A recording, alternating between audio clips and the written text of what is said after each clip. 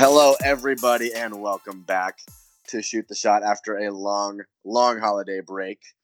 We decided to take last week off because, we were just full from Thanksgiving, I think, Midday. How about you? Definitely full. Needed to just digest a little bit. 2, 3, 4, 500 bathroom breaks. And we're back at it. We're refreshed, ready to shoot this shot. We are refreshed. And Midday, decided to leave the country. So it was That's a little true. rough getting things moving on the Monday and the Tuesday. And by Wednesday, we were just like, you know what? Let's call it a holiday break. So that's what we went for. Yeah, it was maybe a cop-out of sorts, but here we are. We're back. You're getting another episode, so quit complaining. Yeah, we are back, and we're excited to be back, Midday, I think so. Absolutely. So how was your Thanksgiving? Let's talk about that for a minute before we get into it. Yeah, sure. Thanksgiving was good. This was actually the first Thanksgiving that Katie and I will not call her Lovely.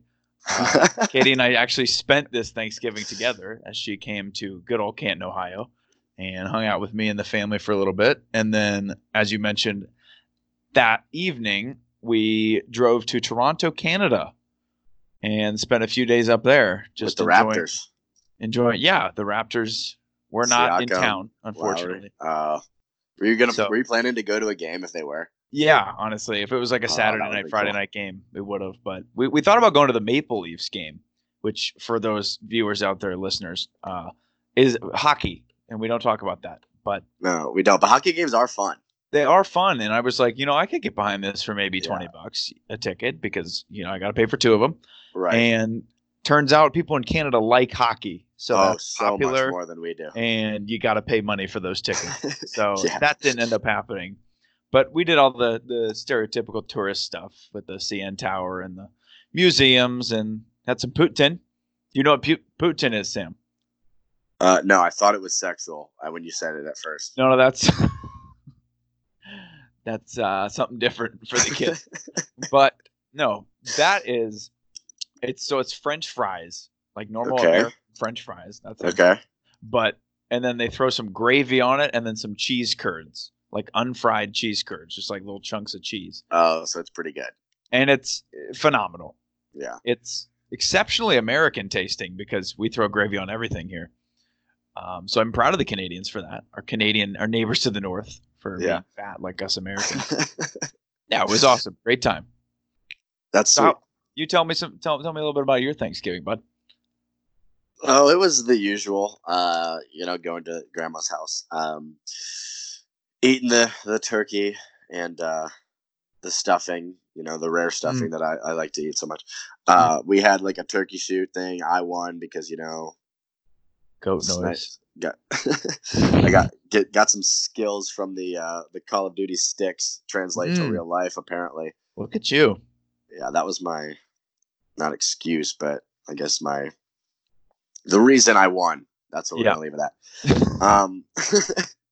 So, and then came home and watched the Ohio State-Michigan game, which turned out to be a success again for the, I think, 8th year in a row, maybe? Yes, 6th, 7th, 8th, something like that, definitely. Super fun, especially watching Jim Harbaugh lose again. Yeah, they especially had no chance this year. I think a buzzsaw of an Ohio State team. Which is funny because at the beginning of the year, they were actually favored to win the Big Ten, and Ohio State was like 5th. Isn't that funny? Yeah, Michigan was like a favorite to make the college football playoff and stuff like that. But things happen. Yeah, right. So, and speaking of which, real quick, the playoff obviously selection committee selected last night that it's going to be LSU number 1, Ohio State 2, Clemson 3, and Oklahoma 4. So, how do you feel about that? I don't like it because I don't want to play Clemson, and I think that, like, everybody said Clemson didn't play anybody. They struggled against North Carolina. But, dude, they still have 5-star recruits. They still have Trevor Lawrence. They still have Dabo Swinney. Like, it's still a good team. And I frankly think that they might be better than LSU also. So I was thinking about this, too, earlier. And I think the argument of you don't play anybody, like, that falls through quickly. When you are the defending national champion and haven't lost since Right. 2017 basically. So it's like 28 game win streak, I believe they're on. right, exactly. So I can't say I would not afraid of them, but in a way, I get not why afraid, they put yeah. I get why they put LSU at 1 and us at 2. Uh, That's not my issue. I have the sure. issue with getting the worst of the two matchups. I think is where the the LSU and Ohio State 1-2 thing, I think, could have gone either way, and you can make an argument for it either way. I think people that are just saying, "Oh, it's no debate. LSU should have been number 1," are a little bit ignorant because LSU hasn't exactly been. I mean, besides the SEC championship game, which I think Georgia's kind of overrated. Definitely. But that's the first time that they really looked like great defensively. And Ohio State obviously has a Heisman contender on defense, so it's like a Heisman contender with missing the 2 or 3 games. Whatever. Yeah. He's still in that conversation. And I think Joe Burrow is going to win that award, though. Oh yeah, I think that's a sure thing. Which, I mean, it seems like it should be closer because Justin Fields has 40 touchdown passes and 1 interception on the season. Right. Somehow that gets overlooked. Yeah, couple fumbles, but he just broke not Drew Brees' record, but the back-to-back years now, Ohio State quarterbacks have broken that Drew Brees mark that has obviously been set since he was at Purdue. Yeah, the 90s. Yeah. Yeah, because Haskins threw 50 last year. Haskins threw 50, and then Justin Fields threw 40 this year. So they're now 1-2 in Big Ten history in touchdown passes in a season. Pretty incredible, to be honest. And we swept the awards, the Big Ten awards. They got offensive, defensive, and coach of the year. Oh, yeah, easy. And everybody's like, "Oh, Ryan Day, he inherited all Urban's players." You don't understand. He went into that situation. You have to fill Urban Meyer's footsteps, and he did it. I mean, and I think 99% of Buckeye fans would argue that he looks better than Urban this season. Yeah, we didn't have the letdown game. Right. So there was never – I mean, this looked Wisconsin like it Big might Ten happen. championship. Right, yeah, but you play a team twice. You play a team twice, and it's that's – it's tough to do, especially with a team like Wisconsin, who's a well-coached team. And they have good players. They're not just going to roll over after you beat them 38-7 during the season at your place. Exactly. So, but let's move on, Midday. That was a lot of college football talk for me. That was a lot of college football talk. So you did well though. I'm proud of you. Thank you. I try to hold my own. So we're gonna get into our pick'em, and then we're gonna get into something else. Sound good? Awesome. Let's do it. So starting on Thursday. Just kidding. We need to talk about our records. Let's do it. So obviously we tweeted out the records from last week because we were on sick leave. But the records to date are Midday broke over the century mark at 107 wins to the 82 losses. Beautiful.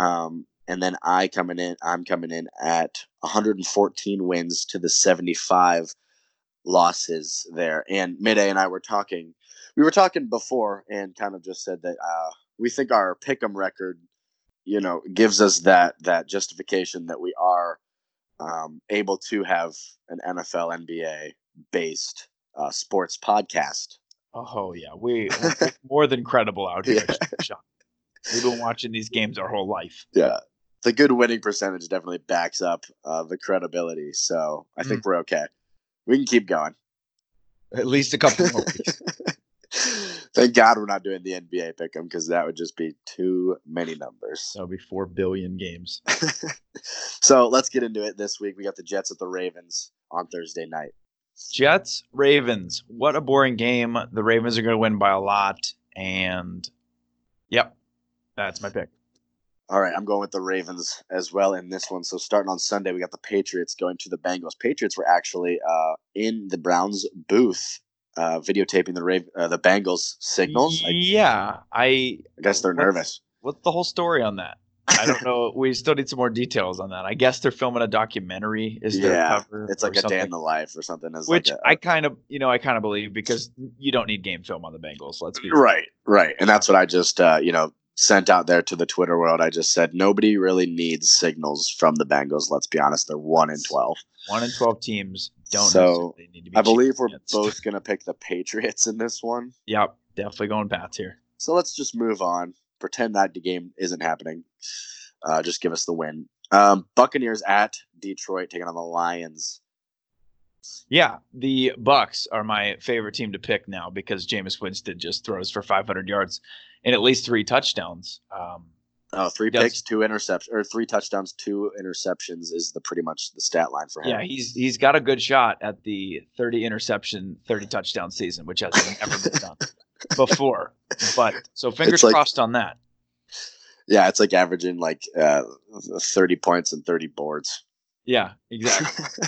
Kind of more like 30 yeah. Yeah, true. Missed threes. So basically Russell Westbrook this year. But I'm going with the Bucks as well in this one. So the next game we got the Texans at the Titans. I'm going to take the Titans. What do you think? Yeah, this one's kind of difficult because these teams I think are tied, and if we're worried about the Browns getting a playoff spot, we're going to need both of these teams to lose this game somehow. So I think I'm actually going with the Titans too. Like Ryan Tannehill's killing it lately, and I can't believe I'm saying that because I know they look good, and it's usually when scary. you switch quarterbacks in the middle of the year, it usually doesn't go well. But and they're working on a long-term contract for him actually. So isn't that great? Good for him, honestly. Yeah, and honestly, suck it, Mariota. You're bad. We'll see it backing up the Bears next year. Yeah. So the Broncos are going to Kansas City to take on the Chiefs. Chiefs coming off a big win against the Patriots. The Broncos, man, are like inconsistent, and it's annoying because they just beat the heck out of the Texans. Yeah. But I'm going to go with the Chiefs. Yeah, I think I'm picking the Chiefs at home, even though the Broncos are making this late push to not be not have a good draft pick is what it's going to end up being. But confusing, but whatever. Dolphins at the Giants. Dolphins at Giants is a game that I will not be watching. Can confirm. I will take the Dolphins in this one. I think I'm going to take the Dolphins too. Oh my gosh, look at us go. We roasted this team for weeks, and now we're both picking them in week 15. I know. Unreal turn of events. I don't like it. Fins up, you know? Yeah. So, Eagles are going to Washington to take on the Redskins. The Redskins are also like trying to win games somehow, and I don't know why. But it's a very weird thing. Eagles. Yeah, definitely picking the Eagles here too in that terrible, terrible NFC East division race. It's so bad. Sub 500 team's going to win it. Mark my words. So a better division. The Bears are going to Green Bay to take on the Packers. This was a week 1 first matchup of the NFL season, which the Packers took in Chicago. So I'm going to take the Packers to win this one at home this time.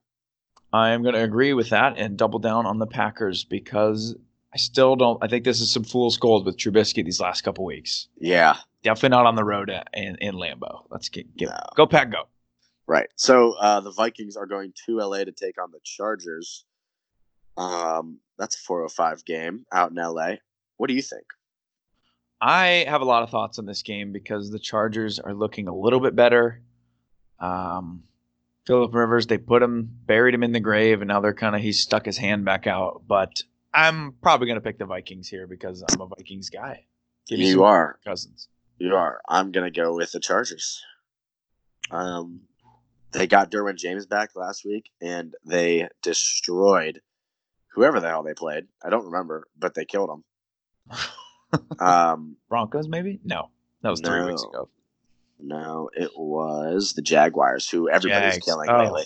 Oh gosh! But I just think that they still have the talent to play with good teams. They just haven't put it really together this year. But I'm going to go with the Chargers at home.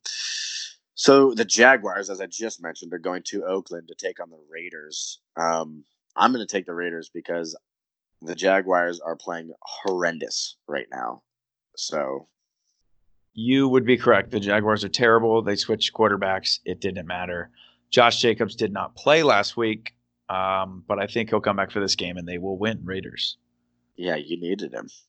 I did, but his backup did okay for me. So. Yeah, he did. So Rams are going to Dallas to take on the Cowboys. Rams coming off a big win against Seattle, kind of ruining their playoff bye aspirations. Still in the hunt, though, but the Rams are still kind of a tease. But the Cowboys suck, so this one's tough. This is really tough because both these teams are confusing as Like, hell. should be good. Like, both of these teams should honestly be like playing for their, like 10th, 11th win right now, and they Yeah, just aren't. they both started at 3-0, if I'm not mistaken. So they God, had a I'm gonna little take bit the of Cowboys just because they're at confusion. home. I honestly think I'm gonna take the Rams, Okay. which is weird, but I mean, yeah, I can't. I'm not gonna dog you on it because it's like, it's a coin flip. yeah. So the Falcons are going to San Fran to take on the 49ers. Upset alert, Midday?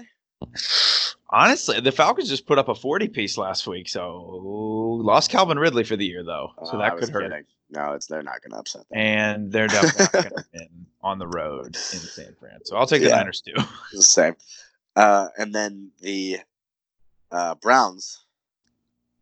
Who are they? The Brown, that's a color. I know that. The Browns are taking on the Cardinals out in Arizona, so we got a 4:00 game, which sucks, dude. I really like watching the Browns at 1. I agree because those 4 o'clocks don't end until like midnight. It feels Yeah, and I'm starting the to get sun goes pissed down. about the Browns and like the Browns fans and the Browns media, and like Twitter is really just giving me a migraine every time I look at it. Browns related, man. Absolutely, could not agree more. I'm very confused by this latest stuff. Not to go on a Browns tangent here, but let's go on a Browns tangent. Yeah, little bit. We can for a little bit. Yeah, I don't know if you've noticed, but the Browns have won 4 of their last 5 games, which and normally somebody's not happy about it. Normally would qualify as a team getting hot, right? Down the stretch, which in a way we are.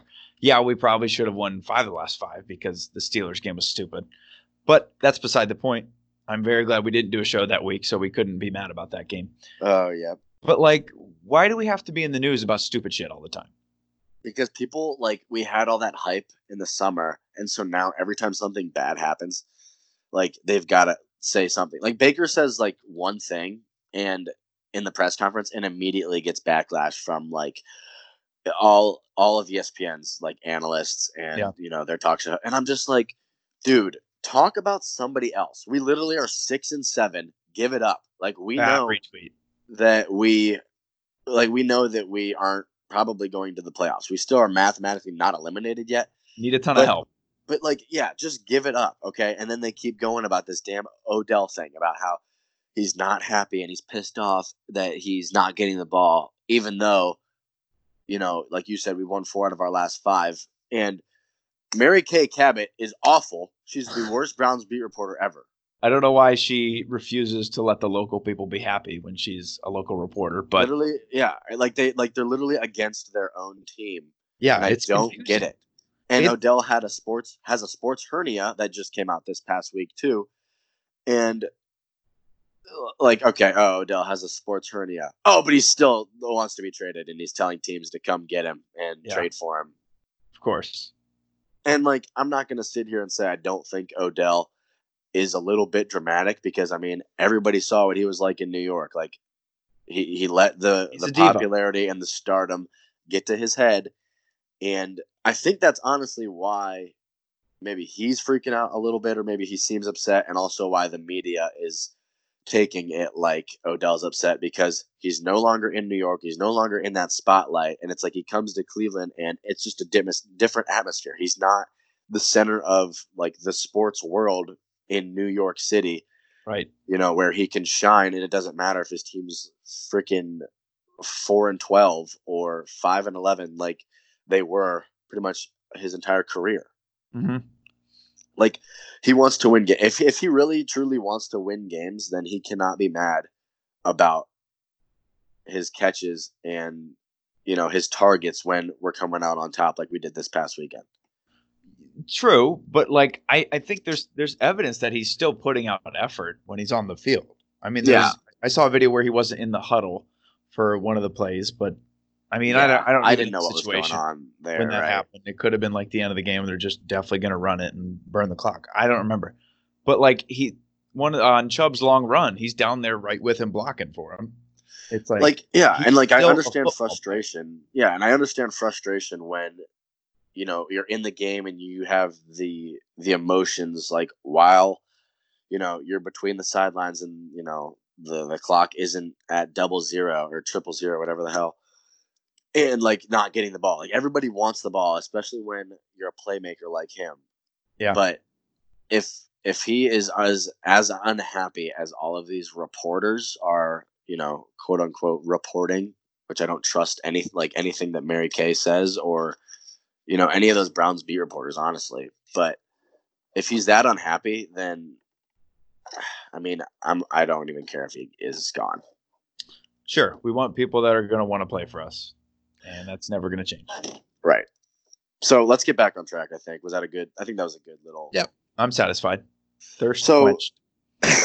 So the Bills are going to Pittsburgh to take on the Steelers in an actual important matchup, I think, for both of these teams. Who would have thought? Right. Yeah, this game, I'm simply picking this one on the side of the Bills because I don't like the Steelers and I want them to lose every week. So, yeah, I'm going to go with the Bills because I think that they are actually a better team. Both of these teams are very good defensively, so I wouldn't be surprised if this game is 13-10. That sounds exactly right. I bet you get that on the nose. I hope it. You want to bet on it? No, I'm poor. Okay, good. That's fair. So we did miss a game because I'm stupid. The Seahawks are going to Carolina to take on the Panthers. I'm going to pick the Seahawks midday to bounce back in this one. Yeah, I'm taking the Seahawks too, just because the Panthers have looked terrible last couple weeks. So fast forward to the Monday night. Colts are going to the Saints for that game. I'm going to take the Saints. They just lost in that shootout with the 49ers. Fun game. Honestly, I wish the Saints would have won because I'm like a closet Saints fan, kind of. But I'm going to take the Saints in this one. I think it's okay to be a closet Saints fan because Drew Brees is the most likable quarterback. Great guy. Oh, he's awesome. Yeah. Mike Thomas is a Buckeye, so. True. Mike Thomas is going to break the catch. So is their defense. So. Their defense is the Buckeyes' defense. That's very true. They have every cornerback that's ever played. Yeah, I'm taking the Saints in the game, too. Love it. So that is our pick'em for the week. Okay, and now midday. Let's get into our special Shoot the Chat podcast episode. What do you say? I would love to. I'm excited for this. So in this episode, we're obviously nearing the end of 2019. But I know it's insane. But I feel like I'm still in 8th grade. So. Oh yeah, I kind of wish I was sometimes. Redo some shit. Just Definitely. kidding. But it is also nearing the end of a decade, and Midday and I were, brainstorming about what we wanted to do for episodes coming up, and we thought it would be a great idea to talk about, some of the best sports moments, I'd say, of the 2010s decade. So 2010 to 2019, that 10-year span. Because Midday, I'd say that this is probably the decade. I mean, obviously to this point, but we don't really have a lot of like we remember things from the 2000s.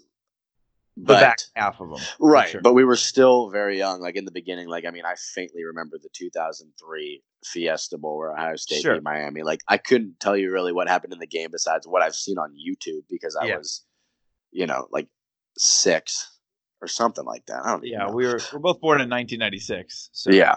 That was like the 2002 season. So it was. So kindergarten, 1st grade. Yeah. So this is like the first decade, I think, that we really started to get into, the sport world, more so in depth, I'd say, the first full decade. So a lot of the things that we remember, we wanted to talk about today.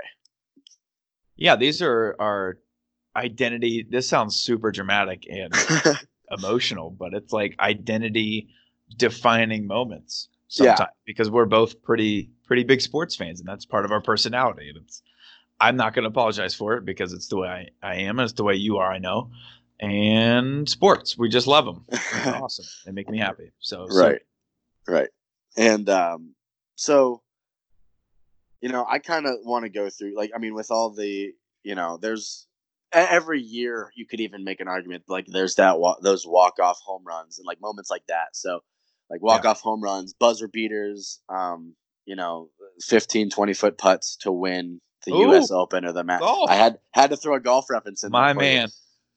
So, like these might not be. Some of them are specific moments. Some of them are, um, like season long moments. Like for example, the UConn women's streak of 111 games, which actually was a 3-year span that occurred from 2014 to 2017. But these are just some miscellaneous moments midday that I want to first talk about before we get into specifically NBA and NFL stuff. So I'm going to go through my list and tell me if you had any more, and then let's talk about them for a little bit. Sound good? Okay. The beginning of the NCAA football, like the college football playoff, was in 2014. The teams were Ohio State was the 4 seed. Actually, they barely snuck in. A lot of controversy with TCU that they should have been in, and then obviously Bama, Oregon, and Florida State. Was in that. It was Jameis Winston, Marcus Mariota were the Heisman quarterbacks in that one. But that was also just a big moment because it was Ohio State, and it was that run that they made at the end of the year where they, they were just beating the hell out of those teams. Like Wisconsin, they beat them. 62, 63 to nothing, and that's literally why they got in, because they beat them that bad. Zeke had 3 straight games of over 200 yards, and it was against Wisconsin, Alabama, and Oregon in the national title. So that was pretty big and a lot of fun. Hopefully a similar thing happens this year, obviously, but that was a big moment, I'd say, just because it was the beginning of the college football playoff era. I would think the NCAA was very happy with how that one turned out with their inaugural season. The 4 knocking off the 1 seed in Alabama, and Ohio State taking down Alabama, and then going all the way, finishing it off, beating Oregon in the championship. It was like, you always like to see the underdog in any situation win. Usually that's what the non-biased fan prefers more often than not. So I think as far as getting the country united in this 4-team playoff, which remains to be seen if that gets expanded in the next coming years, but that was definitely a great outcome, not only for us as Ohio State fans, but for the NCAA as a whole. Right, especially for that inaugural college football playoff season. But the last thing I want to say about that one was I'm pretty sure Ohio State beat the 3 Heisman finalists too. It was like Wisconsin's running back. I can't even remember who it was. Monte Ball, maybe? It was Monte Ball, I believe. No. It was Melvin Gordon. Was it Melvin Gordon? I think so. Did Melvin Gordon go to Wisconsin? He did. I thought so. I can't remember if he was a Heisman. Anyway, so Melvin Gordon or whoever the Wisconsin running back was. And then I'm pretty sure it was Derrick Henry. For Alabama. And then that guy. And then Marcus Mariota. So it was like 3 Heisman finalists in a row that they just beat the hell out of. But let's move on. So the next one I had down was actually another NCAA game where, for the first time ever, a 16 seed beat a 1 seed, which was UMBC beating Virginia, which was 2 March Madnesses ago. Funny enough, Virginia came back and won the whole thing last year. Yeah. Which was kind of like, it was kind of cool because they really like shut all those people up that were, they got like harassed and just absolutely torn apart. Right. And I'm okay with that entirely as a person who loves to make fun of things. True. And we're the people that we we got to say that we saw the first ever 16 seed beat a 1 seed. And I'm pretty sure it was 119-0 before that game or something crazy like that. Yeah. Maybe even more. Yeah, it could have been more, but that one was just incredible. And they beat them by 20, too. It wasn't close. No, it was never close the whole game. In Virginia, the gripe on them is always they can't really score a ton of points really fast. They're a slow down the pace, defensive-minded college basketball team, which, doesn't work when you're down 20 early. So Right. Yeah. So, but I am happy for Virginia that they were able to, honestly, it's going to be there forever, and they're going to be the only number 1 seed to ever lose to a 16 seed, but they also did come back the next year and win it all. Great way to stop the jokes. Yeah, under all that pressure that they had coming back as a number 1 seed again, too. So it's like all the pressure's on as soon as that first game started again. They were like, I think they started down too, like 5. It was like 15-10 or something, and then everybody's like, "Oh, here we go again." The whole first half, I think, the game was kind of in limbo, but yeah, that's how March Madness goes always. Yeah. So speaking of March Madness, one of the other games I think that was one of the more exciting games of the decade was that Villanova UNC game a couple of years back, where it was back and forth all game long, and point guard for the Tar Heels, Marcus Page, hit like a double clutch 3 from the right wing. Scissor kicking his legs out. Yeah, and everybody went nuts. It was like 74 all. There was 2.5 seconds left, and I was like watching this game. I'm like, okay, it's going to overtime. Mm-hmm. And Villanova comes down the court. Ryan Arcidiacono crosses like to the middle, pitches the ball back to Malcolm Jenkins. Neither one of those guys is him. Jenkins for the win, for sure. Yeah. I think, was that Gus Johnson that was calling that game? I wish, but it was Jim Nantz, actually. Oh, damn. That was CBS on the broadcast. Yeah, Jenkins hit that for the win, and it was just insane. One of the best finishes to a March Madness perfect, tournament I think I've ever seen. So so that was that other one that I had kind of about college sports. You could speak a little bit more on this one, more recent, but it was, one of the biggest moments I think in this decade was this year when Tiger won that 2019 Masters. I don't watch much golf, but sure, I watched a lot of that, and I was on the edge of my seat for a lot of that. And I think, didn't we watch some of that together? I'm not really sure about that. I can't remember. No, I don't think we did. Maybe we were texting about it, and I thought we were together because it was just so we just have emotional such a connection with our work. It's such a big moment. But talk about that for a little bit. That's the impact of that moment on. It's hard to say on the decade because it was at the end of it, but in terms of comebacks, not only just in golf, not only just in like American sports, but like in the history of sports, that is such an improbable comeback.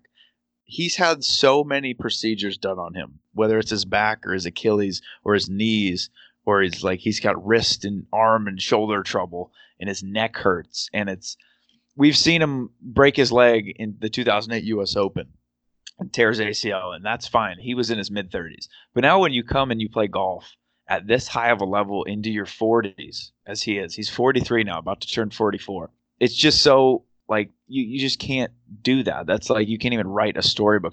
And it was 14 years after his last Masters victory, which is one of the biggest gaps between victories that there ever was in itself, let alone going through all the injuries and the controversies and the Thanksgiving night crashing his car stuff. I mean, he really hit like a rock bottom. No, as rock bottom as you can get, getting pulled over with that mug shot, and there's drugs in his system, and he doesn't even know. He thinks he's in California, and he's pulled over in Florida. Like I don't even know how you get to that point to begin with. But then to rise back up so quickly and triumphantly, and then he's hugging his son on the back of the green. It's just like, it's the perfect moment. Yeah. Especially as a golfer, Yeah. So that was something I definitely had to throw in there. As recent as it was, like, I mean, you said it's going to maybe not be remembered so much during the decade, but I mean, Tiger's legacy, like, people are going to remember Tiger as, the greatest golfer of all time. And that's just something that you say, like, oh, remember when he won the Masters, like after everything that happened to him, he came back in 2019 and won the Masters at 43 years old. Insane. Quickly going through these next two. One of them's kind of heartbreaking for us, but it was, when the Cubs won their first World Series in 108 years.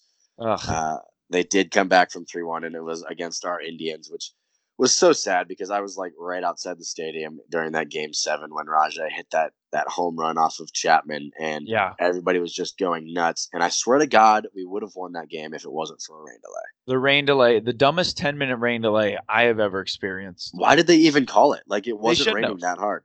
They 100% shouldn't have. I've seen games that they keep playing in 10 times worse rain, but we'll try to keep our bias out of this. But I think you could argue that the bigger moment might have been that Rajay home run. Like if you Yeah. just like felt you were there, you said outside the stadium, Oh, even on and TV, you could and just there was feel the probably like emotion. 1,500 people outside of that, like in that that middle area between Yeah, Rocket Mortgage and I almost said Jacobs Field.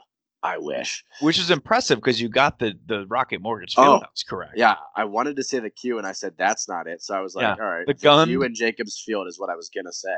Yeah, the Richfield Coliseum, no doubt. Yeah.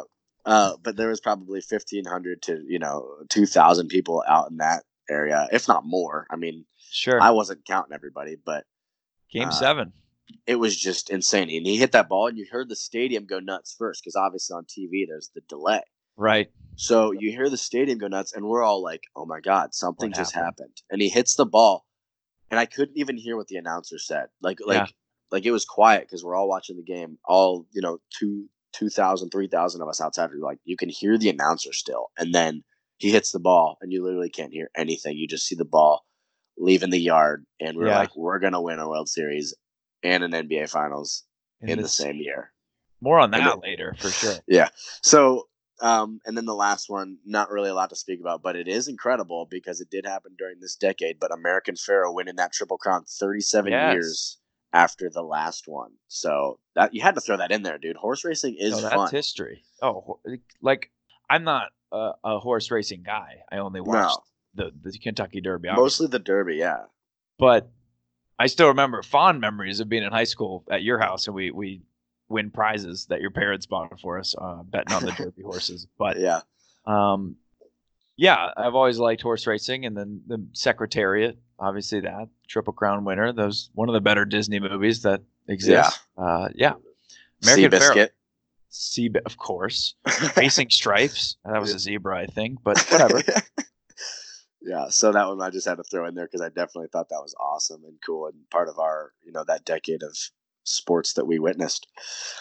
So let's move on to the NBA, Midday. I know this is your favorite.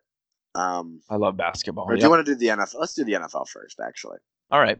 So one of the moments that I threw in there was, not related to stats or records or, like championships, but iconic. And, when people shoot a basketball and like hit a fadeaway and say Kobe, I think this is something now that kids do when they throw up that one hand to try to catch the football and they say Odell. And I'd say that, an iconic moment, in this decade was Odell's catch on that Sunday night game against the Cowboys where, he went up with one hand and just pinned it between three fingers. I mean, that's what he's going to be known for throughout his entire career is the catch. Yeah, it was definitely an identity creator, a logo creator for him. Yeah. And just blew up his brand, his personal brand that he had.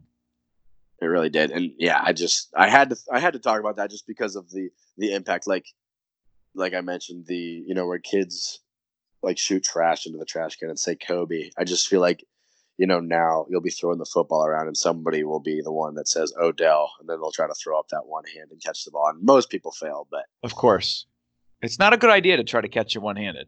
No, you should. All the kids out there, use the other one. Yeah, that's why you were born with it. But then the other one, the other couple of things have to do with the Patriots, so we're gonna skip those. No, just kidding. One. We could say at least one. No, the two were both Super Bowl moments, and I didn't actually mention Julian Edelman's catch, but it was the 28-3 comeback in general, which was part of that game. But that was the biggest comeback I think in Super Bowl history, wasn't it? Yeah, definitely by a lot. 25 points, down 28-3, and just Tom Brady being Tom Brady and not letting any of the pressure get to him and just like, taking it one score at a time. Yeah. Also can thank the Falcons for, changing their entire offensive game plan in that game. Why wouldn't they run the ball? Not even sure. But the next one I had was Super Bowl 49 when everybody's going to, question Pete Carroll for the rest of his coaching career about why he didn't give it to Marshawn Lynch on the 1 yard line. Yes. To win that game. And it ends up being Malcolm Butler intercepting that like quick slant that Russell Wilson threw. And there's all those there's all those, speculation, those rumors, and the what's the word? Conspiracies that Yep. Pete Carroll wanted Russell Wilson to be the hero, not Marshawn Lynch, because secretly like he didn't like Marshawn and stuff like that. But I mean, I genuinely think that he just thought that was the better play at the time. And I mean, here's the thing: wasn't it first down? Like, take a chance running it first. That's the safest bet. Sure. Hindsight's always going to be 2020, but the reality is, Yeah. if the ball just drops incomplete, or if they pull it off, then it's a totally different story. Right. And who knows what happens to the Patriots? Yeah. True. Very true. And then the last one I had for some of the NFL things was Peyton Manning, just setting the career touchdown, the passing touchdown record, broke Brett Favre's record. I think it was the 2013 season, I want to say, when they won the Super Bowl against Carolina. No doubt, first ballot Hall of Famer, one of the top 3, top 5 greatest quarterbacks of all time. Definitely. So I just wanted to throw that in there. Any other NFL moments you can think of, though? Browns going 0-16, that's one. The Browns being an absolute train wreck for 2 whole seasons did not quite make the list. No. Yeah, as far as moments of the decade, I think those pretty much cover it for the big ones. Maybe if you want to talk about like a negative moment, the whole thing with the replacement refs, I think, was pretty significant. Right. No, it's definitely part of it. Yeah, I mean, that was a big issue because I remember one game specifically. It was like the Seahawks and the Packers, and the Seattle guy or the Packers guy like completely intercepted the ball, and the Seahawks guy, I think it was Golden Tate, had like a pinky on the ball, and the ref called it a touchdown. Right. And it was like, what? They just had no idea what they're doing, and I guess the refs won that because the NFL had to come crawling back to their feet and bring them back. Yeah. At least the refs are good now, right? Wrong. And then, I mean, obviously, maybe not so much football related, but the whole Colin Kaepernick thing. We're not going to get into it politically, but that was definitely a big impact on the NFL, I'd say, in general. Sure. And more negative press. You could talk about Deflategate, too. Yeah. This decade, but Deflategate. We'll try to be happy most of this. Yeah. We won't get into the controversial stuff. So let's get into more of the NBA stuff, because I know we're going to talk about this a little bit longer. The first 3 that I want to mention aren't like intertwined together in any way, and then the other 3 we can kind of talk about how they like affected each other and stuff like that. But I mean, kind of starting the 2010s right off in that July day when I was sitting in a hotel room, and LeBron is in a boys club, I think. Yep. In New Boys Jersey. And Girls Club. Boys and Girls Club in New Jersey, wasn't it? Right. And the decision was definitely something that's always going to be, a cloud, I think, over LeBron's career. As great as his career has been, like, there's always going to be those people that just like mention the decision. And that was definitely one of the bigger moments of this decade, and it happened, right at the beginning.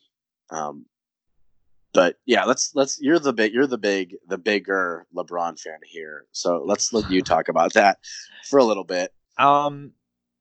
So yeah, we were in 8th grade, I believe. It was the summer before freshman year of high school for us. Yeah. And I remember exactly where I was sitting the day it happened. I was at a restaurant at Roosters restaurant. There's 30,000 TVs in there, sports bar. A fun casual joint. Fun casual joint, no doubt. Sponsored by, just kidding. But I was in there with my parents, and we were just sitting at a booth, and everyone in the place knows what they're there for, watching. All the TVs are on that channel. And in my heart, I was still thinking, I was fooling myself that he was going to resign. But the reality is, when you saw a few days earlier that Wade and Bosh go on PTI and announce that they'll be playing together in Miami, it really should have been over there.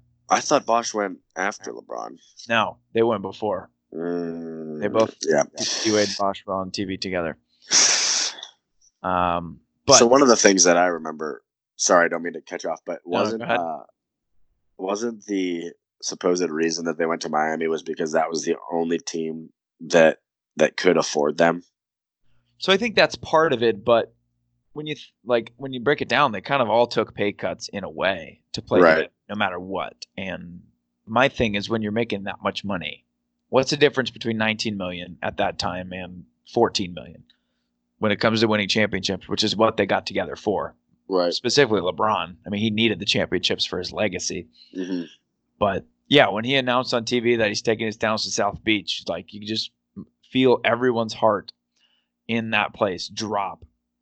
And there's like legitimately women and men, doesn't matter their gender, I don't want to assume, but they were crying. Adult humans were crying because a 26-year-old decided to leave their sports town. And it like you can't understate the impact that LeBron James has on not only like the sports teams of Northeast Ohio, but legitimately the economy and the general happiness of the citizens. Yeah, I mean, he brought hope to like Cleveland fans because like the Browns were bad and the Indians were just like playing baseball. Like they weren't good or bad. They were just like, very average and there wasn't much excitement. And we get this 18-year-old kid from Akron, like right down the road in 2003. And I mean, like the emotional impact that he had just bringing hope to like the sports fans of Cleveland. And not even to mention like financially what he did for the city, like incredible, but hundreds of millions of dollars worth of impact. Yeah. So, the other thing was, like kind of a turning point in LeBron's legacy. But it was this next one I'm going to mention. This next moment is kind of the end of an era, and it was Kobe's 60-point game in his final game. Which I just had to mention because, I mean, so many people, I'm not one of these people, but so many people throw Kobe into that top 5 player argument. And they're wrong. Yeah. Just to throw that out there. They are.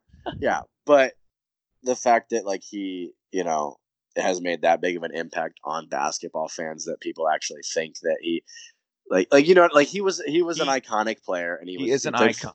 He played for the Lakers for, what was it, 20 years? Or was it 19?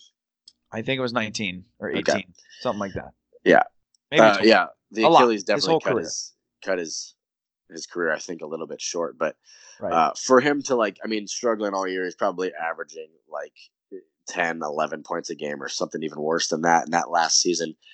And comes out and scores 60. Granted, it was on 50 shots. But nobody's going to look at that and be like, wow, well, he did it on 50 shots. Well, he wasn't efficient. Yeah. They're going to look at, the fact that it was his final game in the Staples Center. They had an 8 and a 24 on either side of the court. Like, it was Kobe's night, and he came out and hit the game winner and scored 60 points. Yeah.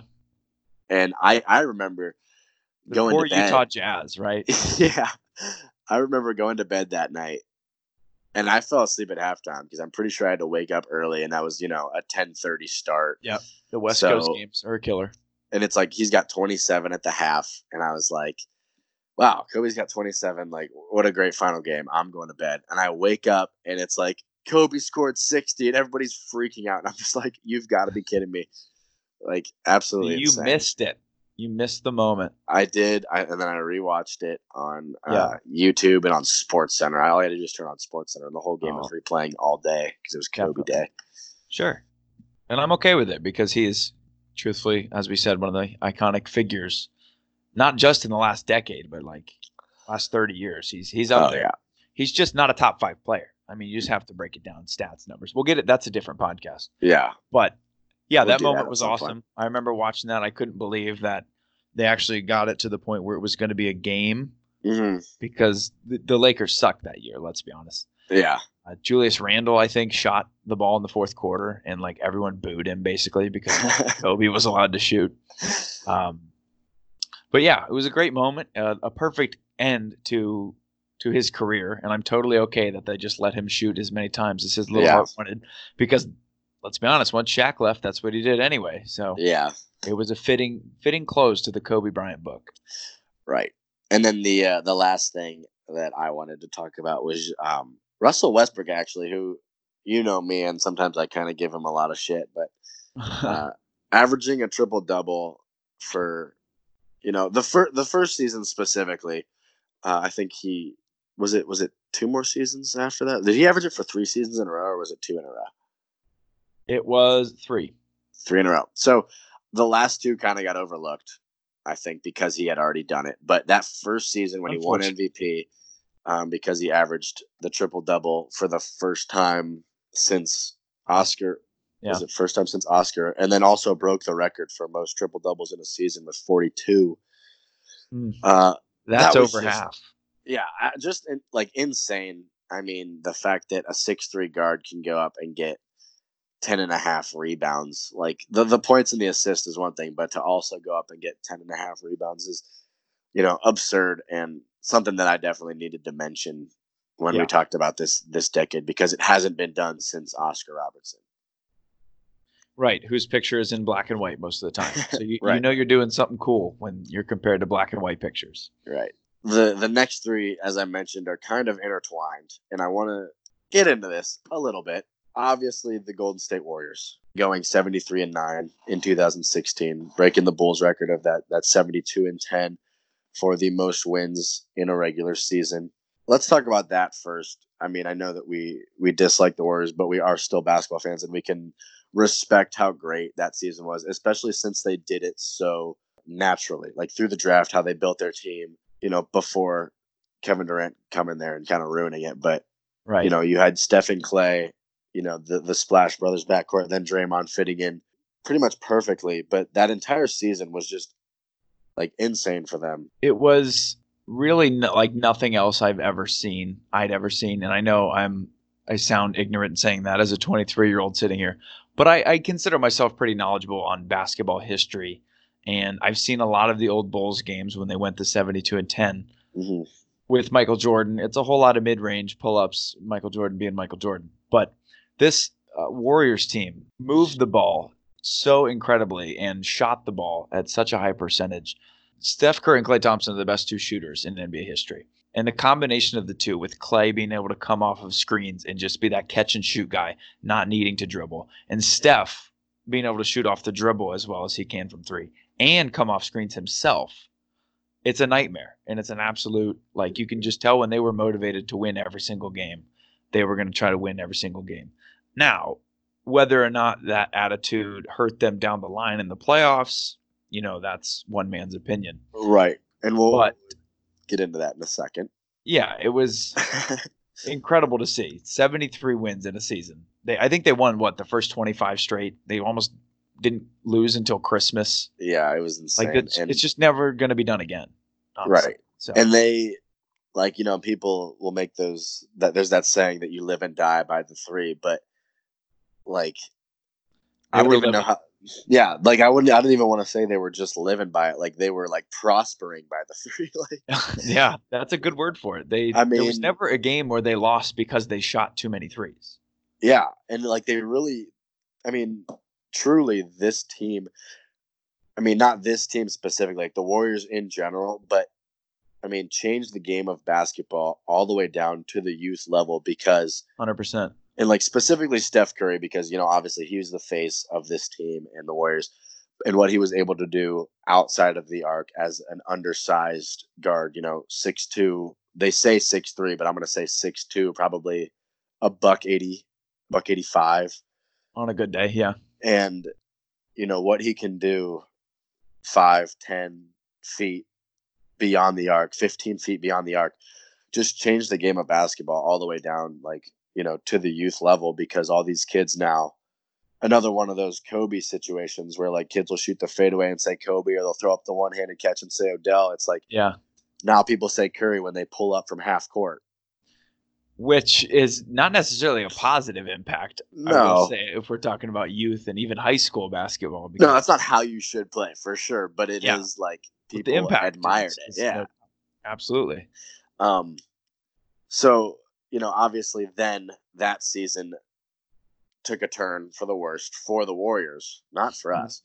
But not for America. The 2016, LeBron-led Cleveland Cavaliers coming back from that 3-1 deficit. Midday, don't cry when we talk about this, but I want you to kind of give your reaction and just like look back on that 2016 season, and not even the season, but just that finals. Yeah. And talk about it. So, yeah, it's really hard to encapsulate the whole story in this brief little podcast that we're going to have about it. But I'll start with talking about how they got to a Game 7 to begin with was so improbable because they go down, obviously, 3-1. I don't know if you've heard, but the Warriors did blow a 3-1 lead in the NBA Finals. But specifically, the 73-win Warriors team. Yeah. So they had that extra thing. And that was the year that Steph won the unanimous MVP also. Right. So they have that extra added extra flavor and maybe pressure, who knows. But we get to the Game 5 when we're down 3-1 and we're back in Oracle out there in Oakland. And we were watching the game and there was just so much nervous energy because you knew that it was over. Like, for whatever reason, it was like, we're just going to try and there's nothing we can do. This is a buzzsaw of a team. Yeah. I mean, you think you have them stopped. Yeah, it was the greatest team ever in the regular season. So right. We went down 3-1 and we were just like, shit. Yeah, it's like, well, I guess one more game in Cleveland and 2 in Oracle of LeBron's prime. Yeah. Yeah. And then you feel like you have it under control with limiting Steph, limiting Clay, and I mean Draymond's not a scorer, but he's an incredible player to have on your team. And then you get like Festus Ezeli scores, and then Sean Livingston hits his 15th straight pull-up jumper from the foul line. But yeah, it didn't happen. Kyrie and LeBron come out and slap 41 each in Game 5. They go to Game 6 after they claim that, that wouldn't happen with Draymond on the floor because Draymond was suspended for that Game 5 because he karate chopped LeBron in the Baby Maker and got suspended. I thought he was suspended for 6. No, he did it in Game 4 in Cleveland and was suspended for 5. Oh, it was in Cleveland. That's right, because LeBron was wearing the white. Yep. Right. Yeah, okay. And then he's not there for 5, and it's like, he wouldn't have done that with Draymond. And then Game 6, Cleveland, LeBron again scores 41 with Draymond right there in front of him. So mouth that open and everything. Mouth breathing, donkey from Shrek looking Shrek. Yeah, but Game 6, we're never going to lose Game 6 at home with LeBron James on our team. And then we go to Game 7, and Kyrie hits the big shot. As we know, Kevin Love gets a stop, but it was the most stressful last 5 minutes of the worst basketball I've ever seen. Yes. Neither team could score. Everyone was tight on the floor. I'm going to tell you where I was watching this game. I was actually outside the queue at the time, watching with however many thousand people on the street with some people that nothing against them, but I don't think I've ever watched another game with them. Or will ever again, probably. It was such a weird situation, and it was Father's Day, and I in the back of my mind, I was like, I wonder if my dad's watching this game. I feel like I should be with him.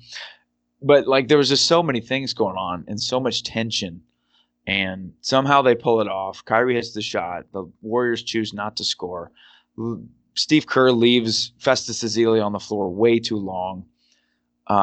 So many things went our way, and I don't know. It just really was one of the greatest moments of my life so far. Yeah. And like I said, I don't think that's as sad as it might sound to the non-sports fan out there. But let's be honest. If you're listening to this podcast, you're probably a sports fan. So you get it too. Fair enough. Yeah, I was actually in Sherrodsville, Ohio. That's a city. The basketball camp, that summer basketball camp. I was helping coach. And we were watching the game at a local watering hole. And I was with Austin Hill. Shout out. And Coach Lee Foster. Shout out. And we were just chilling there, eating some pizza, drinking some beverages, and it just like I'll never forget being there because I remember the block, I remember the stop, and I remember Kyrie's shot, and it's just to this point, we are now 3 years later, and I just can't even describe what I felt. Besides, it was just like you said, it was one of the greatest moments ever. The Ohio State probably 2014 national title is right up there with it. But it was just a little different because it was the city of Cleveland.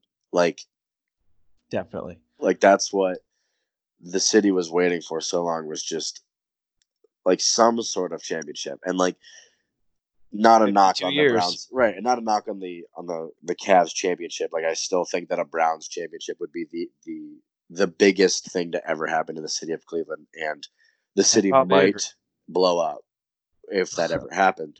Let's hope.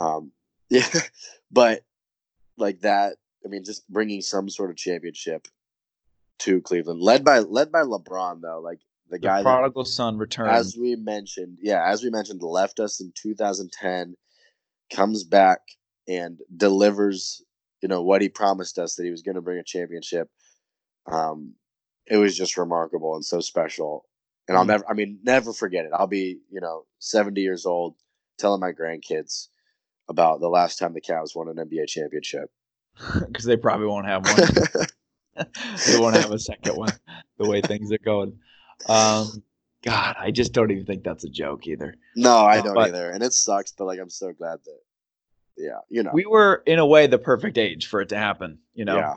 Like we were middle of college, really don't have any kind of worries in the world, just can enjoy the moment and stay up late, whatever. I will say about that, this is how you know it had an impact on people that grew up in this Northeast Ohio area. There's a short list of, I could probably count on one hand the amount of times I've seen my father cry. And when the Cavs pulled that one off, that was one of the times. So, oh, that's awesome. It just means so much to the people. It does. And I was thinking about that today when I was listening to some of the other podcasts. I was telling you about those 30 for 30 podcasts. Shout out.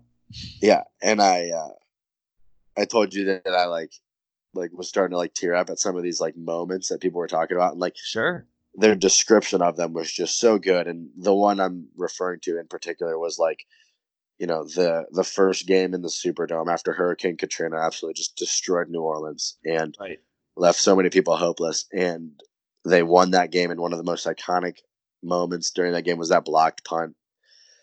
Yeah, Gleason, right? Yeah, that the Saints player had. And there's now a statue outside the stadium of that, like that particular play, I guess. But like that, I was thinking about, what sports moment do I think that I would cry, or at least like start to tear up? And I think that it would be a Browns Super Bowl. Yeah. I mean, I did a fair amount of crying with the Cavs championship. Did you? But I don't even have that many years of hardship built up. But the Browns would be a more universally appreciated one in the area too. Because I mean, let's be honest, football runs the world still, or at least the country. Sorry, let me fix that. Different kind of football runs the world. But yeah, I mean, sports are incredible in that they have this uniting capability and this ability to just provide hope when, like you said with Katrina, maybe there isn't too much hope in the grand scheme of things, but when you can just and they talked about it's the perfect distraction is what sports can be. They talked about like how they've got to get the stadium fixed because like it's just it like obviously the importance was and the focus was on fixing the roads and getting people's houses fixed and getting them back into their houses and stuff like that. But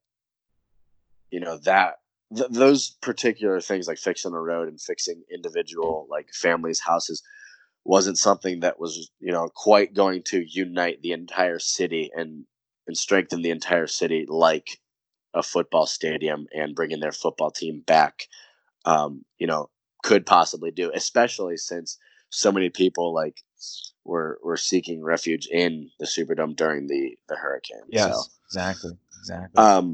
But the Cavs then came back from that 3-1 final, and it kind of just sparked a train of events. Obviously we know that the Warriors or the Cavs were not the only team that came back from a 3-1 deficit that postseason. The Warriors did it in the Western Conference Finals against Russell Westbrook and Kevin Durant when they were on the Oklahoma City Thunder. Wow, that sounds like decades ago. Doesn't it though? Isn't that crazy? It's so weird. But then there's those rumors of Draymond Green calling Kevin Durant in the parking lot saying, "We need you." Not a rumor. And And confirm. Yeah. And, then Kevin joining them that offseason and honestly, I mean, creating the greatest basketball team Ever. of all time. Yeah. Yep. And they didn't break that 73-9 mark, but I mean, if you're a basketball fan, yeah. And then that just sparked, the whole then Kyrie moving or requesting a trade because and it wasn't just because of the Kevin Durant thing, but I mean, you can't tell me that if the Cavs win another finals that season that Kyrie still wants to leave. Like you don't win 2 finals in a row and then request a trade. Right. Maybe you do. So if there's going to be a player weird enough. Yeah, but that's fair. That's fair. I'm a lot less upset about it if we have 2 championships. Yeah. So then, Kyrie goes to Boston, and I know that you and I were pretty adamant on the fact that LeBron was ending his career in Cleveland. I think LeBron, he had every intention to do so until the Kyrie thing. Yeah. So, I mean, then LeBron ends up in LA, and, it was just like a domino effect from the I guess we can blame, Oklahoma City for blowing that first 3-1 lead. That's probably their fault. True. You could blame him for that, and you could even go back a little bit further and blame him for the James Harden trade. Oh, yeah. If you want to play the what if game with this decade in basketball, that's true. They traded James Harden over like $4.5 million in contract differences, which is stupid. So and now he's going to be. I mean, realistically too, what he's doing this season. I mean, he's going to probably go down as one of the best, one-on-one scorers of all time. Yeah, I mean, it's hard to deny a guy averaging 40. Yeah, in 2019. So I mean, that's kind of all the moments that I have. Anything else kind of you want to talk about pop into your head from this decade of wonderful sports memories that we were able to witness? Yeah, so I think I feel a little bit bad, like I'm going to leave some things out, but that's human nature. We're only about an hour show here. Give us a break. I do want to shout out like Usain Bolt winning 3 straight world's fastest man gold medals. Michael Phelps too. Phelps with all his medals. He's Simone the most Biles, decorated. Yep. If we want to get into that, like Leicester City in the Premier League, I want to talk a little soccer here on you a little bit, but they were something like 5,000 to 1 odds to win the Premier League. Oh, that's right. They pulled off that championship, which is basically you can't even make an equivalent for American sports, but it would basically be like the Cavs this season winning the NBA title. Like it was insurmountable odds. So that's nuts, yeah. So that's, I mean, obviously never going to happen anytime soon. So that's a key moment in the decade. Yeah.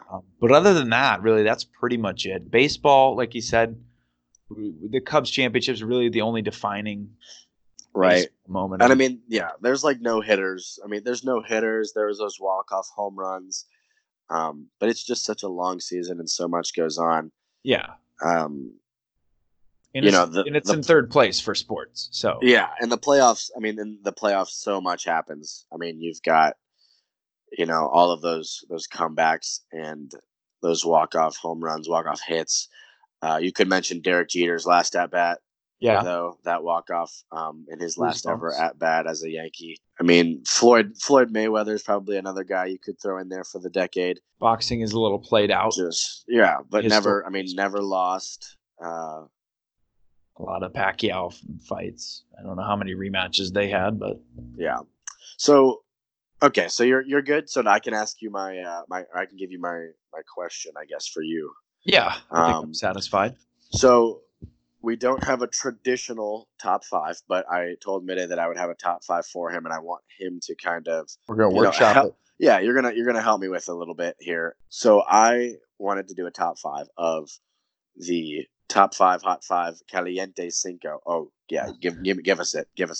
Caliente Cinco. Feeling hot. Feeling hot. The Caliente Cinco of the top 5 athletes of the decade, Midday. And wow. Yeah. So I've got a list here, and I'm gonna give you probably 3 that I think should be on it.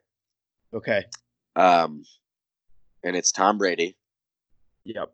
LeBron James. Yep. And Serena Williams. Yes. All 3 are correct. As long as we're not going in any order.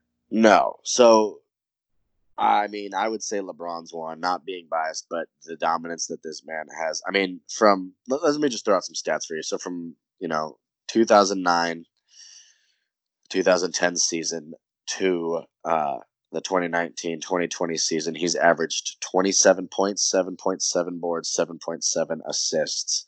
Uh, has three. Does he have three championships? Is that right?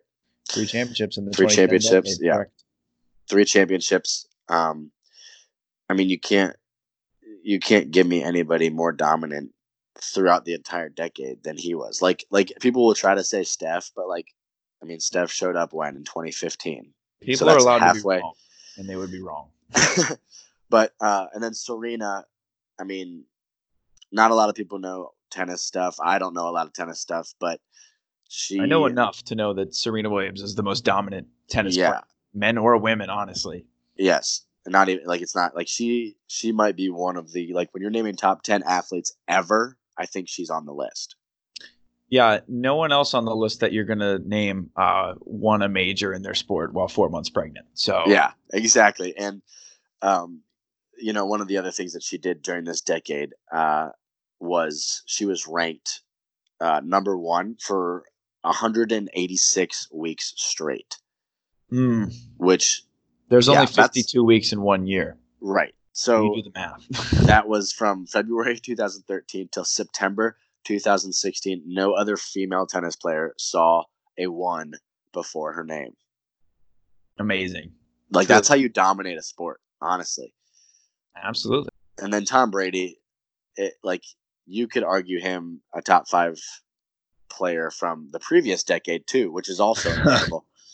Yeah, this is year 20. Yeah. So, I mean, everything that he's done, with the Patriots has been remarkable. This whole decade has just been when you think of the greatest quarterback of the decade, it's going to be Tom Brady. It's Tom Brady. Yeah. So those are the 3 that I said were locks. So we got to think about these last 2. But I need 2 more, yes. And I've got a couple, and Michael Phelps is one of them that I think could be on there. Okay. Just because of what he did in 2012 and 2016. Racking up 12 medals overall, 9 gold, becoming the most decorated Olympian of all time. Ever. Yeah. I think that secures it. Okay. So Michael Phelps is in there as well. He can be in there, yep. The last spot is definitely tough. And, part of me wants to say, there's just so many people you can throw in there. I mean, Usain Bolt, you mentioned. Yeah. Is one. 2012 and 2016. That doesn't even count his 2008. The most iconic of the 3, to be honest. Right. Slowed up for the last 20 minutes, breaks the world record. Yeah. Really hard to fathom that. I think the issue we run into here is do we want to repeat a sport? So we got LeBron for basketball, Tom Brady for football. Serena covers the tennis. Phelps is, you can say, the Olympics. So, do we feel the need to throw a baseball player? Because there really isn't one. Right. The only baseball player, it's just so hard to pick a baseball player, in my opinion, because, you can say Clayton Kershaw's been dominant, but, dude, win a World Series, championships please. Did he win? Right. Yeah. And then you can say the same thing with Mike Trout, who didn't he didn't play the entire decade in a way. I mean, he started in 2011, but he didn't really play that many games.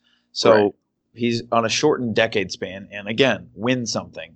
Yeah. And I want to say, you've got, Simone Biles, Ronaldo, Messi, but Ronaldo and Messi to me are just too head to head. I feel like the people that we have mentioned, sorry, Serena, the people that we have mentioned have just been so dominant in their sport throughout, if not the whole decade, but a majority of the decade. And Messi and Ronaldo have been neck and neck the entire time. Biles, I guess, has won. She's won 25 world medals in her career. Right. And she's 22 years old. I don't know anything about gymnastics, but I know she's going to do the same thing in 2020 in Tokyo, but that'll be technically the next decade. And she didn't really start her dominance until 2016 Summer Olympics, with as far as the public eye goes, we'll say. But she is the greatest Olympic gymnast, any gymnast, not just Olympic, like ever. I mean, everyone agrees with that. Right. Doesn't matter what country you're from. She's inventing moves that they have to like call illegal. Like it's like Kareem when they had to tell the league that you weren't allowed to dunk anymore because of Kareem. Yeah. When you do something like that, you know you're pretty significant. Right. And then you might be able to like nip this one in the butt, but like I mean the only golfer I could think of that like might be up there is like Rory, but it's a no.